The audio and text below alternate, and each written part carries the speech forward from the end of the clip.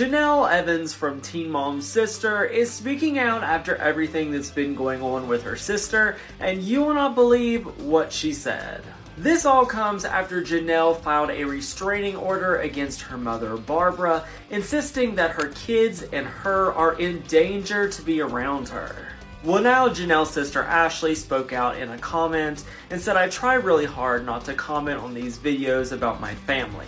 However, I will say that my sister has not changed. She's still the same person she was years ago. She still neglects her children, has a lot of mental health issues, starts trouble with my mother all the time, doing substances, and does the most." She said she's only upset in doing this because the truth is coming out, not by my mother, but by her own actions and being a neglectful parent.